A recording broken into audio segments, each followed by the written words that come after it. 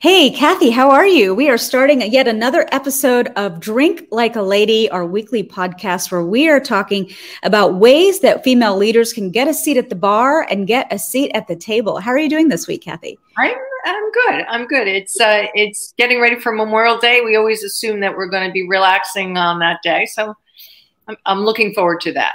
Can you believe it's already May of 2021? Last we knew, the draft was getting canceled. The NBA draft was getting canceled. Tom Hanks had COVID in Australia, and all of a sudden we're at the next Memorial Day already. There we go. Well, on today's episode 6, we are focusing on psychological safety and what are kind of the ways that we as female leaders can make sure we're creating that for our teams, that we're creating that for ourselves, and we're creating that in our businesses. But I think that step one of really kicking off this episode, we need to talk about the benefits of psychological safety. So I'm going to leave that one to you. Absolutely. This is sort of the core of what I do in motivating teams, and that is to find those individual components of safety that allow someone to just unfold, to allow them to just be so empowered that they feel that they can do anything. Once you do that with teams, it's very motivating. The energy is very high.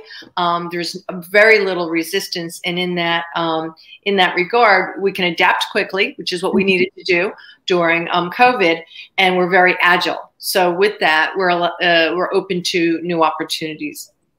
Everybody and their mother is complaining about burnout right now. So I think it's very important to say, what does burnout look like when you're seeing it in your teams? You know, Joya, I have to tell you, it's almost, I'm seeing it, I'm going to say daily, but I'm seeing it hourly in people and how they respond to emails and how they're responding to you make a comment and all of a sudden it's a big blow up. So some of the components that you can look for, that people are becoming more cynical.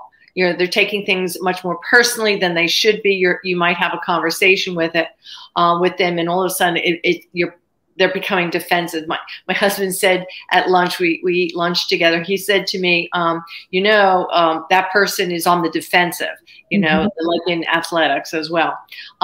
Everything becomes a big deal. And I think to myself, there can't be that many big deals. This is really simple. Let's get it together. And then they feel useless. There's a purposelessness that goes around, and they talk about it. Where in the past people might not have talked about it, but why am I really here? Why am I doing this? Depression and anxiety, you see that a lot. We know that there's a lot of mental health issues. People are talking about it over and over on the news. Excessive use of alcohol and drugs, and maybe even starting earlier that happy hour. And then here's the one thing that I always noticed very early on in my career. People stopped taking time off. Yeah. They had to work more, do the grind, etc. Very key as we go into how we can help them is let's make sure that we're saying to them, need to take a day off. Yeah. And you'd be surprised how many people feel like they don't have permission. They're actually seeking permission to take time off. And I fall into that bucket, but you can give yourself permission. And that's a huge way to circumvent the burnout that we're seeing that's running rampant everywhere. Yeah, absolutely. All right. Now that we've done a little bit of exposition and setting up, we want to get to what to do to start to create psychological safety as the conversation pivots from pandemic to going back to the office. So creating the right climate for open-minded thinking, what does that entail?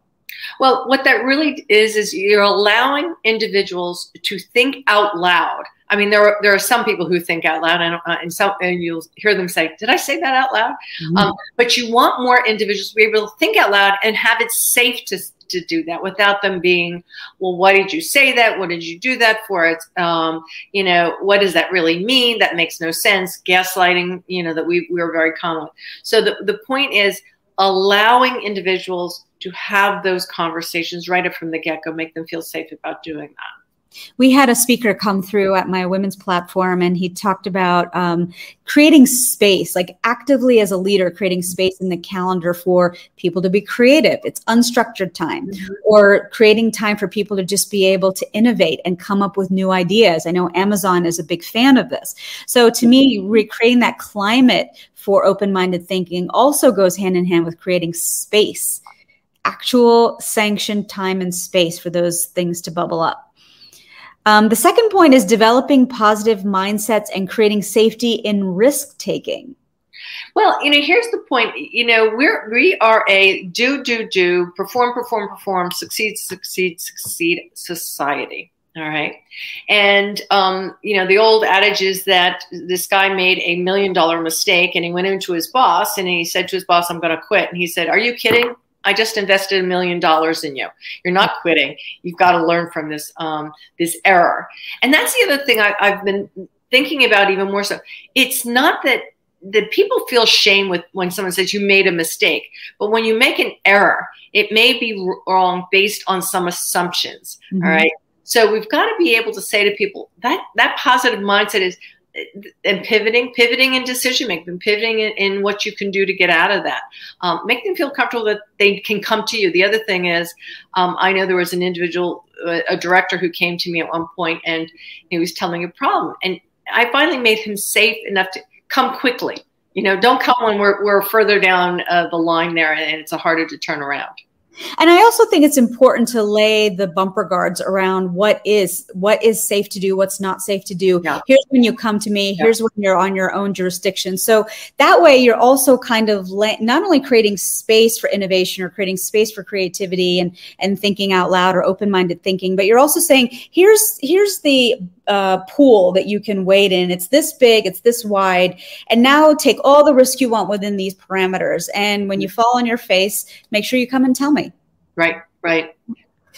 And then the third thing is mentoring behaviors such as compassion, respect, and support. And I actually would say that it's important to role model those behaviors in order for your team or your business to do the same. And that's important. They want to make sure that they have some place to go, if they're having a bad day. And we all bring our personal life to work, whether people believe that or not. We do. We're human beings. We're beings rather than doings, as they say. So compassion is really important. And people have tough days. You never know quite what's going on in their life or what may be impacting them.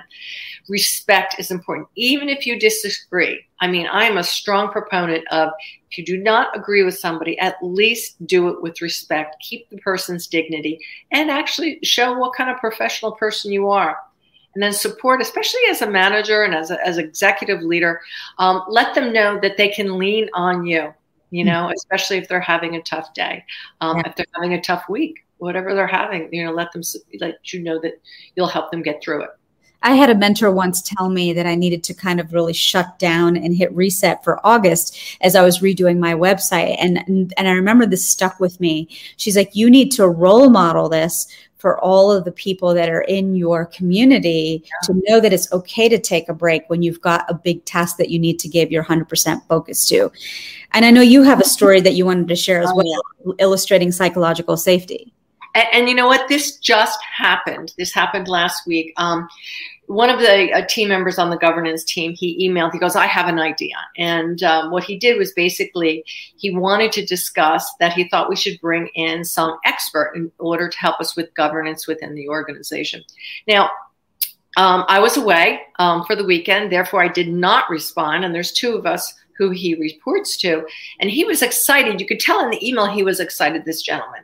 The other person actually said, "No, you can't do it. That costs money," and immediately shut this guy down. This guy has brought us more great ideas than I can, say on both my hands at this point. Of course, I was appalled. I thought, how do we do this in this environment where people are themselves, they're trying to be creative. They're trying to get out of their own self. So what I did was I actually emailed back without getting into an email confrontation with the other leader. And I said, it may not be the time. Here's what we'll do to make sure we get there. Great idea. Let's work on this, in the future as well. Different approach, different responses. Here's the key. The key is we had a very important governance meeting on Friday at 4:00. He did not show up. Oh. And I really believe that he did not show up because he was, someone put the pin in the balloon and they deflated him. Because otherwise he's very active in making those decisions. So that was sad for me. Yeah. That lost a creative guy in this regard. Well, that's a tough one. Yeah. So today we're, just to reset the conversation and recap some of the points that we've already covered off on, we're talking about creating psychological safety for your teams. And this is important for female leaders, especially as we're seeing kind of our moment in the sun, because we're realizing that people need a lot of this good stuff, but also the fact that we are transitioning back to the office. So number one, creating the right climate for open-minded thinking. Number two, developing a positive mindset, but also creating a safe space for risk-taking to happen. What are those bumper guards going to look like? Role modeling mentoring behaviors such as compassion, respect, and support. And then number four is a positive team climate. What does that mean, Kathy? Positive team climate means that that you're working towards the positive components and opportunities that are available to you. One of the other things that I think is really important with psychological safety is you bring the best of the skills of each person in, their functional skills. Once you get allow that to happen, bring that team, glue together, it's amazing what they can do. And they feel safe with each other because they'll turn around and go, Tom, what do you think? Or, Monica, what's your feeling on this? Because you're the expert on this. And then the entire team actually rises in terms of how they feel about the results. Right. What happens though when a negative thing happens? How do you address it? Maybe do a post-mortem and return to the positivity, because I think that's when the rubber really hits the road. Well, when I see someone within the team behave, and it's a behavioral thing as far as in a habit, they say, well, I'm the realist. I pull them aside separately, not in front of individuals, etc., and depending on where they are, and let them know how they're impacting others. Sometimes they're tonal deaf. They may not know how they're impacting other people. They don't know how they're impacting the team. And I actually had to ask someone to consider resigning recently. And he was surprised. But I said, I think you're burned out. I had to use that word because that's what's going on. Yeah. And I said, you can come back. You've got great skills. I think you just need to go back and regenerate and really do that privately. And once again, give them the dignity that they still have value. They just may need the new energy in order to get there. Yeah. Resetting is so key. And I don't think that people give themselves permission to do that. That's right. Number 5 is a shift in leadership style. And there's actually a couple of ways that people can lead. There's the authoritative leadership style that we all are very familiar with. Here is my word. This is the edict, and this is what you have to go act on. Consultative leadership, and then there's supportive leadership. I know you're most interested in the combination of the last two, but let's define them first. What does that mean? Well, first of all, consultative leadership means that you solicit input from those individuals within your team, how they see it. Sometimes, what I always say is the individual at the bottom may have a very simple solution. We can't figure it out because we're not actually in that execution stage. But by also engaging them in the solution, they will own it. They'll do the buy-in. They're going to make sure that it happens once you put that into place. So getting their viewpoints, making sure that we understand the issues. Sometimes we think it's one issue and it's not that issue. It's some other issue. That's consultative leadership. The second one is supportive leadership. That's an indirect effect. And that's, once again, as you give them, team objectives, etc., checking in with them. How are you doing? What do you need? Mm-hmm. That's, and it may be, what does the team need? And it may be other resources, but what does the individual need as well? And that's important. When you put those two together, it's like putting together a nice sandwich. And what that does is it actually increases the combination of that in a positive team impact by 77%. Yeah. I always say, I had someone ask me a question the other day, how do I try this out before I really need to lean on these skills? How do I try it out? And I always say, you can do it in a low stakes environment. Maybe Maybe it's being supportive to somebody in the grocery store and not elbowing them. We know we all have sharp elbows here in New York. Or maybe it's going to your local bookstore and asking a question. I don't know, but like starting to flex these skills in places where it's low stakes. Like if it doesn't really matter if things don't go your way, because that way it becomes a secondary muscle, and now you can start to flex that in your teams and in the office where it really matters. I think that's a great point. I think, repetition creates habit, but you have to do it often. You have to change the way that you might think about it, the way that you've done it. Authoritative leadership really came from the fact that we were factory minded for so many years, and men came out of that. So we as women have these other supportive, consultative skills that are natural to us, and don't feel like you need to put them aside because someone else is telling you that's not going to work. And that's the byproduct of moving from an industrial economy to a service economy. We forget that really our feminine traits as leaders have their moment in the sun right now. Exactly. It's a perfect time. All right. So next week is episode 7, and we're going to be discussing what? We're going to discuss how stress is part of our everyday life, but how do we utilize this stress in order to optimize performance? And we're going to have some key metrics for people, key action items as well. And hopefully people won't bring the stress with them to our podcast. And if people want to work with you, Kathy, how do they get in touch with you? They can do one of two ways. They can call me directly, 609-933-7600. That's my direct line. And or StuartKathie at Gmail, StuartKathie@gmail.com.